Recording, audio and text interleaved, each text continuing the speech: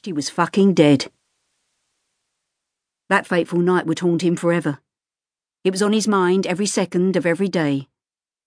Even sleep didn't release him from his burden, because his nightmares replayed the tragedy over and over again. As the screw opened the flap to check on him again, Eddie snapped out of his trance. Knowing the letter was under the mattress was doing his head in. He ripped open the envelope and began to digest the words. Hi, Ed. This is probably the hardest thing that I'll ever have to write, and you'll ever have to read. Before I begin, I just want you to know that I don't blame or hate you for what happened. If anyone knew how much you loved Jessica, that person was me.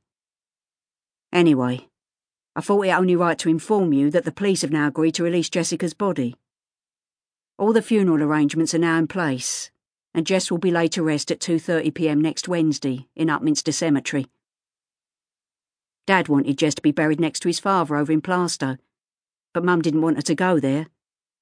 She insisted that the happiest days of Jessica's life were spent in Rainham, so her resting place should be as near to there as possible.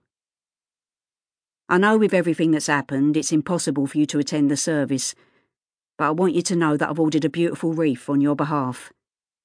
I've enclosed the card in case you wanted to write it personally. Don't worry if you're not up to it, as I can write one for you. Mum and Dad have temporarily moved into your house. I hope this is okay with you. Let me know if it isn't. It was Mum's idea. She said that her house wasn't roomy enough for the kids and they'd had enough upheaval without moving them away from their friends. She also said that living at yours makes her feel closer to Jessica. I've been keeping an eye on Frankie and Joey and both seem to be coping in their own way. They've barely left the house, so hopefully Frankie might be tiring of Jed. I hope you don't think badly of me, but I really ain't up to visiting you at the moment. I know Gary and Ricky have been to see you, and they're coming again next week, so I know you've got visitors. What I'll do is wait till all the press interest dies down, and then I'll pop up and see you. I know what happened is awful for you, but you must try and be strong for Jessica's sake. My sister loved you very much, and she'd want you to hold it together for the sake of the twins, Ed. I know it must seem impossible, but try to keep your chin up, mate. Thinking of you, Raimondo. As he stared at the condolence card, Ed was overcome by grief. In deepest sympathy, it said. Screwing the card and the letter up, he let out a painful sob. With visions of his wife's mutilated body firmly in his mind, he leapt off the bed and, overcome by grief, repeatedly smashed his head against the cell wall. "Jessica! Jessica!" he shouted, as blood began to trickle down his forehead. As two prison officers ran in, Eddie lashed out at them. He didn't want to be restrained. He wanted to end his misery once and for all. Two more screws suddenly appeared out of nowhere, and finally overpowered, Eddie sank to his knees. "I don't want to live anymore. Please just let me fucking top myself," he screamed.